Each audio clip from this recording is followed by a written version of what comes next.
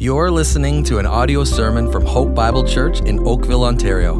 For more information, please visit our website at hopeoakville.ca. If you got your Bibles there, please go ahead and open them up to Matthew chapter 6.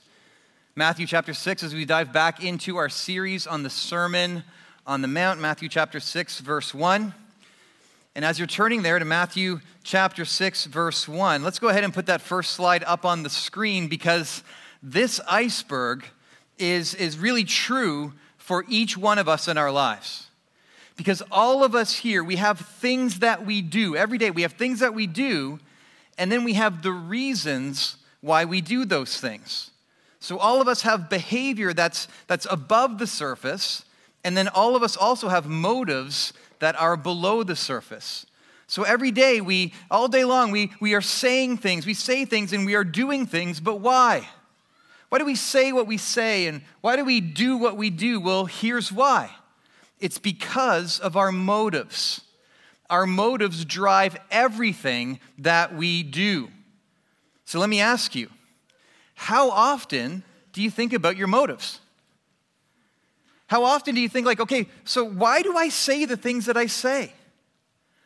Why do I do the things that I do?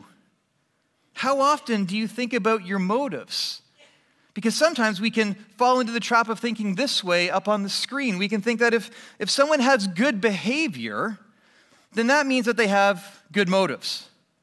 Or up on the screen, if someone has bad behavior, then that means that they must have bad motives. But there's a third category here as well up on the screen, that someone can have good behavior but bad motives. And this is a very dangerous category. And a very clear example of this in Scripture, of course, is the Pharisees. Now, the Pharisees, they were the teachers in ancient Israel. They were the Bible experts. But they were also experts in how to have excellent behavior. But here's what Jesus said about their motives up on the screen. He said this. He said, they do all their deeds to be seen by others. Let that sink in for a minute. Jesus is saying that everything that the Pharisees did, everything that these experts in the Scriptures, these men who knew the Scriptures like the back of their hand, everything they did, Jesus said, was motivated by the desire to be seen by other people. And so here's the warning for us today, that if you and I aren't very, very careful, we can easily find ourselves doing the exact same thing, where we are presenting ourselves a certain way on the outside with our behavior, but all the while motivated on the inside by the desire to be seen and respected and praised and admired by other people. And that leads us right into point number one, which is this: it's a warning. It's a warning. If I live to be seen by man, I will forfeit God's reward. If I live to be seen by man, I will forfeit God's reward. Have a look with me now at Matthew chapter 6. Matthew chapter 6, verse 1. Jesus says this: beware. Beware of practicing your righteousness before other people in order to be seen by them. Now, notice that Jesus starts off with this word beware. He's giving his disciples and all of us here today a warning. He's saying, beware, be careful, watch out. This thing is really, really dangerous. And so what is Jesus warning us about specifically? Well, look again at verse 1. He says, beware of practicing your righteousness before other people in order to be seen by them. And that word righteousness there, it means correctness in behavior or outward forms of godliness. So here's what Jesus is saying up on the screen. He's saying, beware of seeking to draw attention to yourself with things like your devotional life, or your good works, or the ways that you help other people, or ways that you're serving, or different ministries that you're involved with. Beware of drawing attention to yourself with these things if up on the screen, your motive is to be seen by man. And Jesus isn't giving us this warning for no reason. He gives us this warning because all of us struggle with sin. And therefore, we are all in danger of doing this. We're all in danger of doing things in order to be seen by other people. And so why is that the case? Why would we ever want to do anything to be seen by other people? Well, the Apostle Paul tells us why in Romans chapter 6 up on the screen. Look what he says. He says, "Let not sin, therefore, reign in your mortal body to make you obey its passions." Here's what Paul is saying. He's saying that we all of us, we have this thing inside of us called sin. It's a bottomless pit of evil and wickedness with no bounds. And it's in us. It's within us. And here's what it wants to do. It wants to reign over our bodies. It wants to rule over our bodies. It wants to make us obey its passions. It wants to make us obey its desires. But if we are here today and we're saved in the Lord Jesus Christ, then we are no longer enslaved to sin. Amen? Let's try that even one more time, okay? If we are in the Lord Jesus Christ, we are no longer enslaved to sin. Amen? Amen. That's right. We are no longer enslaved to sin, but it's still there. It's still present inside of us, seeking to influence and seeking to control. And what does sin want us to do? Well, here's exactly what sin wants us to do. Sin wants us to turn away from God and turn away from living for His glory and instead to focus on ourselves and to try to find some kind of satisfaction in living for our own glory. God describes this turning away in Jeremiah chapter 2 up on the screen. God says this, He says, "For my people have committed two evils." Here's the first one. "They have forsaken me, the fountain of living waters." So God is saying He's the fountain of living waters. He's saying, I am everything my people need. Everything. Satisfaction is only found in me, He says. I'm the fountain of living waters. And here's what my people have done. They were facing me. Now they have turned away. They have walked away. They have forsaken me. That's the first evil. The second, "and hewed out cisterns for themselves." Broken cisterns that can hold no water. So the picture here is people turning away from the fountain of living waters, moving away from God, being very thirsty because they're no longer drinking, so looking around for something to satisfy them. So they dig these holes in the ground in the hopes that maybe some rainwater will get in there. They can stick their head in this pit and drink some dirty, disgusting, muddy water. But the cisterns can't even hold water. They're broken. It's futile. So the picture is turning away from God and seeking to be satisfied in something else. And one of the biggest broken cisterns that we can have in our life is this. It's the broken cistern of self-glory. It's turning away from God and satisfaction in Him and moving away and seeking to be satisfied in doing things to be seen by other people. This is what sin wants us to do. Sin wants us to seek satisfaction in self-glory. So here's a question. Does that mean that we shouldn't ever then do like anything good in front of other people? Does it mean that we should, if we do anything good, we should like cover it up and not let anyone ever see it? Is that what we're supposed to do? Well, consider what Jesus said back in Matthew chapter 5, verse 16. Let's keep one finger in Matthew chapter 6 and turn back in our Bibles for a second to Matthew chapter 5, verse 16. You might remember that we went through this verse all the way back in 2023. Remember that? Well, all the way back in 2023, we looked at this verse. Let's look at it again, verse 16. Jesus says, "In the same way, let your light shine before others, so that they may see," notice, "see your good works and give glory to your Father who is in heaven." Jesus says, let your light shine. Let others see your good works. Let your light shine. Let other people see your good works if your motive is that God would get the glory. C.S. Lewis said this. He said, "Don't shine so others can see you. Shine so others can see him." Don't shine so others can see you. Shine so others can see him. So it is right for others to see our good works if our motive is that God would get glory. But here's the problem.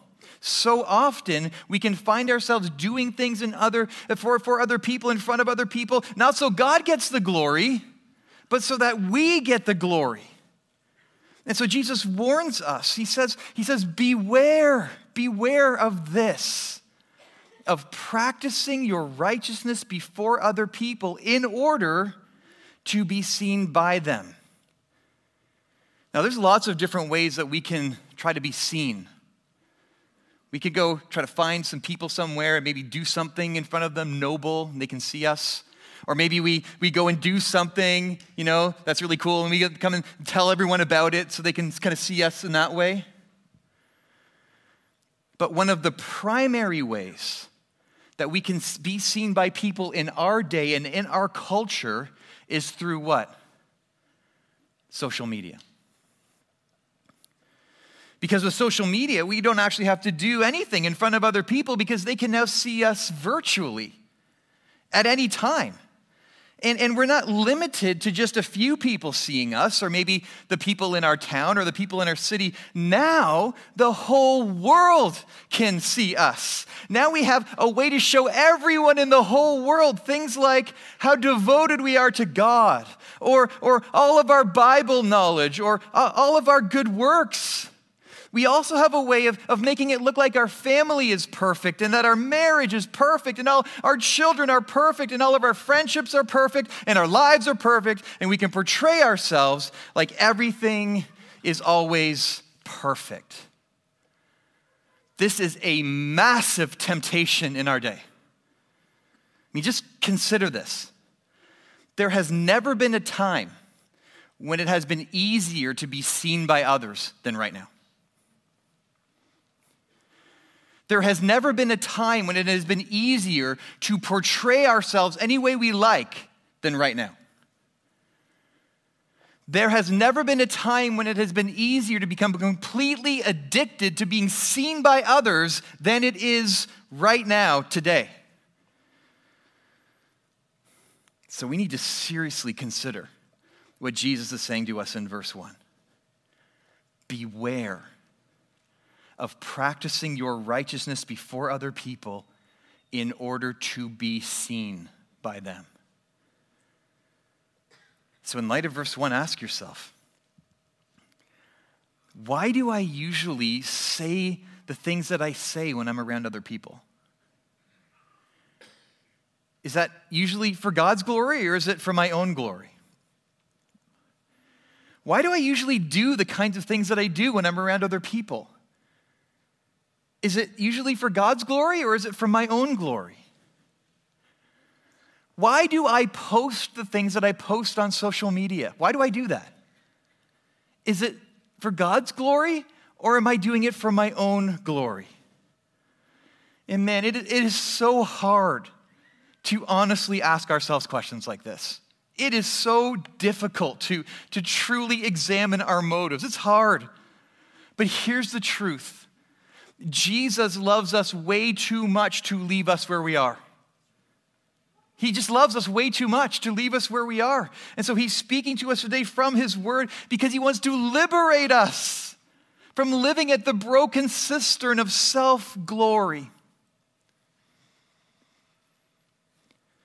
Martin Lloyd-Jones said this about our passage today up on the screen. He said this: I sometimes think that it is one of the most uncomfortable chapters to read in the scriptures. It probes and examines and holds a mirror up before us, and it will not allow us to escape. There is no chapter which is more calculated to promote self-humbling and humiliation than this one. But thank God for it. And as you and I look into the mirror today of Matthew chapter 6, beginning here at verse 1, and if we're seeing clearly, here's what we're likely seeing on some level up on the screen. I do things to be seen by others. I do. I do things to be seen by others. And I'll speak for myself right now. I struggle with this massively. I struggle with my motives. It's a constant battle for me. How about you? Well, if you're not sure, here's what wisdom says right now. Wisdom says, let's just ask the Lord. Let's just take a moment just to each one of us to ask the Lord, Lord, show me if this is happening in my life. Lord, show me where this is happening in my life. Whose praise have I been longing to receive? Whose praise have I been chasing after? What have I been doing in order that I would be seen in a certain light? Lord, where have I been living for self-glory? Because if we're living to be seen by others and we do not repent, Jesus tells us what will happen. Look back at verse 1.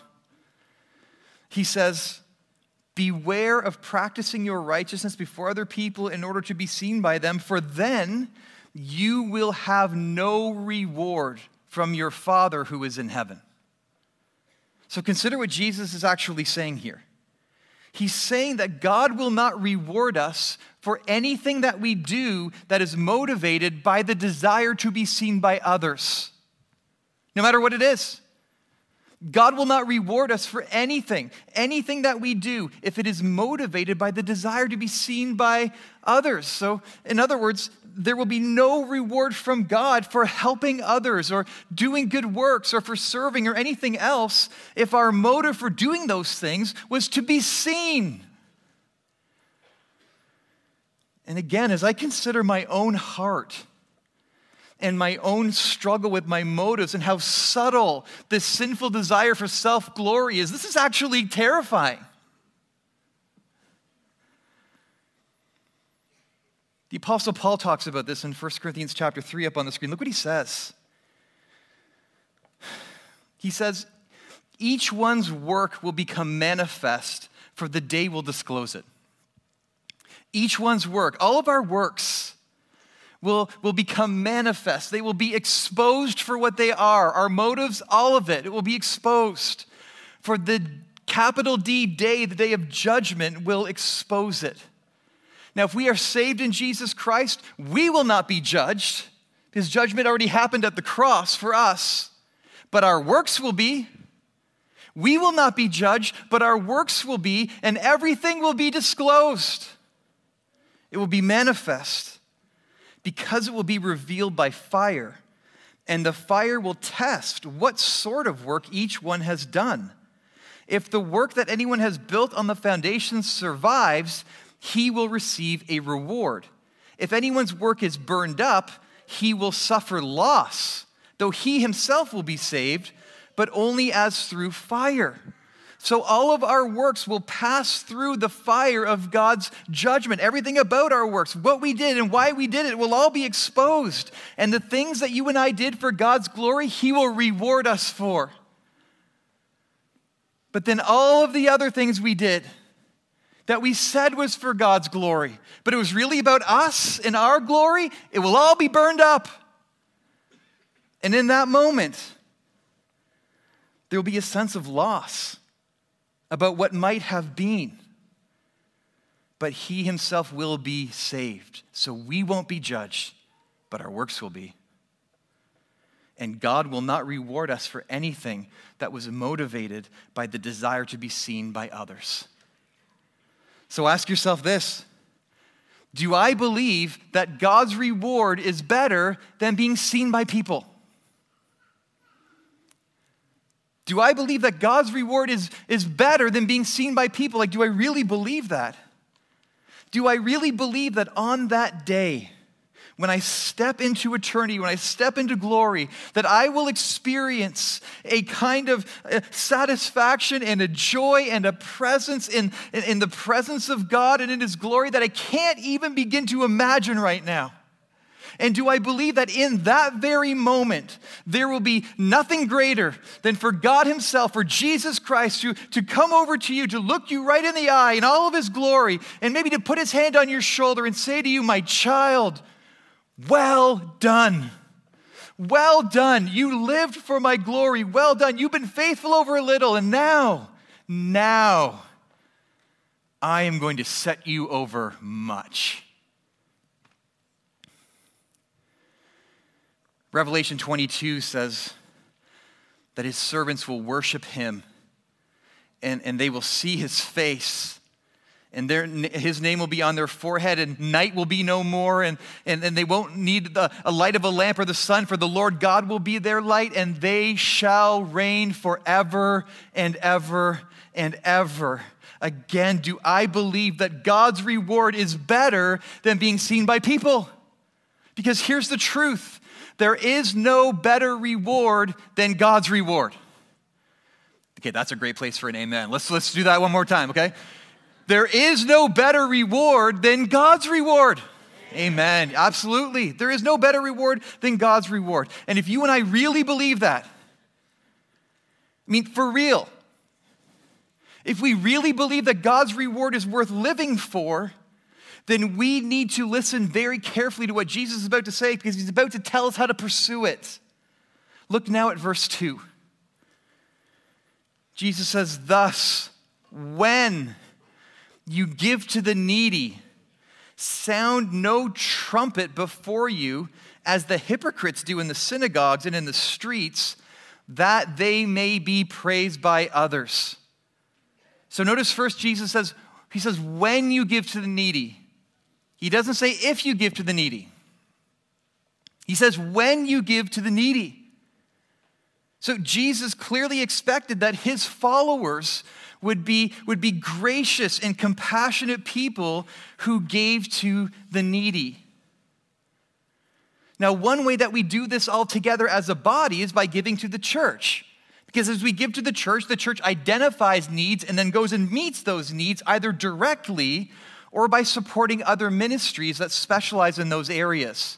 And just so you know, next weekend, we will have a whole group of ministries that are out there in the foyer that specialize in caring for different people in need. And so if you would like to give and you're looking for opportunities to obey the Lord in this way, there will be lots of opportunity for you to partner with different ministries next weekend. But in whatever way we give, Jesus is about to tell us how not to do it. This is how we are not to give to the needy. Look again at verse 2. Thus, when you give to the needy, sound no trumpet before you, as the hypocrites do in the synagogues and in the streets, that they may be praised by others. Now, that word hypocrite there is a very interesting word. It means someone who's pretending, someone who's wearing a mask, someone who's an actor, someone who's just putting on a big show. And the hypocrites that Jesus is referring to here specifically are the Pharisees, because the Pharisees were all about giving to the needy. The Pharisees loved to give to the needy, but the reason why they gave to the needy, their motive was to get the praise of man.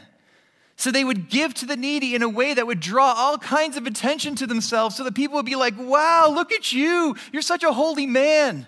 Wow, you're just so generous and gracious. Wow, you must really love God. But Jesus called them hypocrites because it was just a show. One commentator put it this way, that the Pharisees actually weren't giving at all. They were purchasing. They were purchasing the praise of man by giving to the needy. That's what they were doing. They were purchasing the praise of man by giving to the needy. And Jesus says, do not be like that.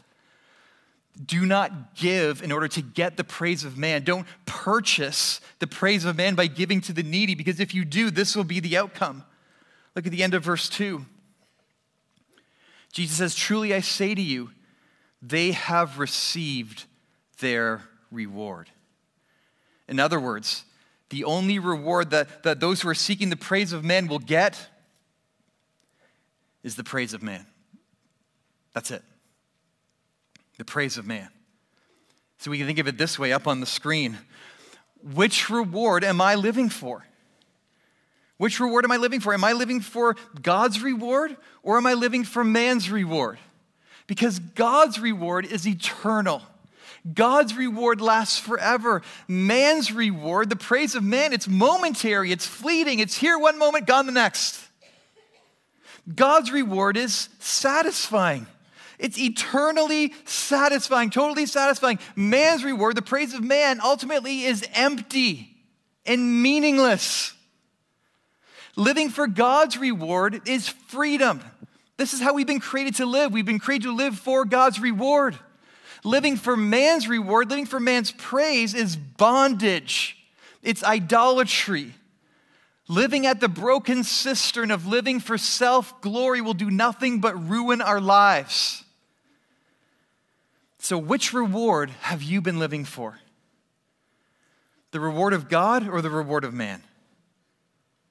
And more importantly, which reward do you want to live for?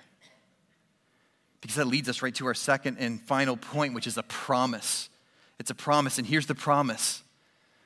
If I give to be seen by God, I will receive God's reward. If I give to be seen by God, I will receive God's reward. Have a look now at verse 3. Verse 3, Jesus gives us instruction. He says, but when you give to the needy, do not let your left hand know what your right hand is doing, so that your giving may be in secret. And your Father who sees in secret will reward you. So here's how we are to give. We are to give in secret. So here's what that doesn't mean, okay? Giving in secret does not mean that no one ever sees our giving and no one ever knows about our giving at all. That's not what giving in secret means. Giving in secret means this. It means giving with the motive of being seen by God and not with the motive of being seen by man for self-glory. It means giving with the motive of giving for an audience of one and not for an audience of man, including this audience right here in the text. Look at verse 3 again. But when you give to the needy, do not let your left hand know what your right hand is doing. In other words, don't give with the motive of being seen by you. Don't give so that you can then congratulate yourself on your giving or think about how generous you are or so you can admire yourself and give yourself glory. Instead, do this up on the screen. Turn away from the broken cistern of giving to be seen by others. Turn away from the broken cistern of giving to be seen by yourself. Instead, do this. Give to the needy generously, graciously, to be seen by God alone. Because if we do that, here will be the outcome. Look again at verse 3. But when you give to the needy, do not let your left hand know what your right hand is doing, so that your giving may be in secret, and your Father who sees in secret will reward you. So here's the promise, that if we give to be seen by God, He will reward us. If we give to be seen by Him for an audience of one, He will reward us. So how on earth do we become people like that? How do we become people who generously give to the needy, not to be seen by man, not even to be seen by ourselves, but to be seen by God alone? Well, the preacher Thomas Chalmers said this up on the screen. This is a very famous quote. He said, sin has a magnetic power that attracts us. And unless a greater power grips our heart, we remain powerless to change. Sin has a magnetic power that attracts us. And unless a greater power grips our heart, we remain powerless to change. So we can think of it like this up on the screen, that the only way to turn away from the broken cistern of giving to be seen by others and giving to be seen by ourselves, the only way we can turn away from those broken cisterns of self-glory is to return to the fountain of living waters. The only way is to return to God, to draw near to Him. Because as we draw near to God through spending time with Him in His Word, and by spending time with Him in prayer, here's what happens up on the screen. As we draw near to Him, we see who He is. That He is perfect in love and grace and mercy and power and wisdom. That He is everything that we need. As we draw near to Him, we see who He is. And as we draw near to Him, we see again what He has done. That God the Father sent His Son, Jesus Christ, into the world to die on a cross to make full payment for all who would place their faith in Him. That Jesus Christ came to suffer. He came to die horrifically on a cross to make full payment, to make a complete atonement for all of those who will place their faith in Him. As we draw near to God, we see who He is, we see what He has done again, and we see what He has promised. Including this promise for us today, that if we will give to be seen by God, that He will reward us. And as you and I draw near to God and we see who He is again and again, we see what He's done for us again and again, we see what He has promised us, here's what happens up on the screen. Our hearts change. Our motives change. That's what happens as we draw near to God, see who He is, what He's done, what He's promised. Our hearts change, our motives change. And then here's what happens. We worship. We worship. And one way that we worship is by doing what God has commanded, which is to generously give to the needy. Not to be seen by man, not to be seen even by ourselves, but to be seen by God alone. This is the work that God does in us as we believe who He is, as we believe what He has promised, and as we believe what He has done for us in the gospel. Amen? And as we now transition to the Lord's Supper, we pause to remember the truth of the gospel. We pause to remember the suffering of Jesus Christ on our behalf. We stop to remember the love of God and the forgiveness of sins that we have received through the cross of the Lord Jesus Christ. In 1 Corinthians chapter 11, Paul writes this concerning the Lord's Supper. He says, "For I received from the Lord what I also delivered to you, that the Lord Jesus, on the night when He was betrayed, took bread, and when He had given thanks, He broke it and said, 'This is my body, which is for you. Do this in remembrance of me.' In the same way also He took the cup after supper, saying, 'This cup is the new covenant in my blood. Do this as often as you drink it in remembrance of me. For as often as you eat this bread and drink the cup, you proclaim the Lord's death until He comes.'" And if you are with us today and you do not know the Lord Jesus Christ, we are thrilled that you are here. But this particular part of the service is not for you. And we would ask that as the elements come down the aisle, that you would allow them to just pass by and that you would take time to observe the faith of those around you. But if you are here, you are saved in the Lord Jesus Christ, you love Him, then now is the time of preparation. Now is the time to come before the Lord and to confess sin, to ask Him to search our hearts. Now is the time to come before the Lord to remember how deeply He loves you, to remember the suffering of Jesus Christ on that cross on your behalf, and to worship and praise Him. There will be verses that will be up on the screen for us to meditate on for the next 3 minutes or so. And as the elements come down the aisle, Please take one. They separate into two. One is bread, one is juice. And once everyone has been served, we will partake of the Lord's Supper together. So this time I'd invite the communion servers to please come forward. And as they do that, let's pray together.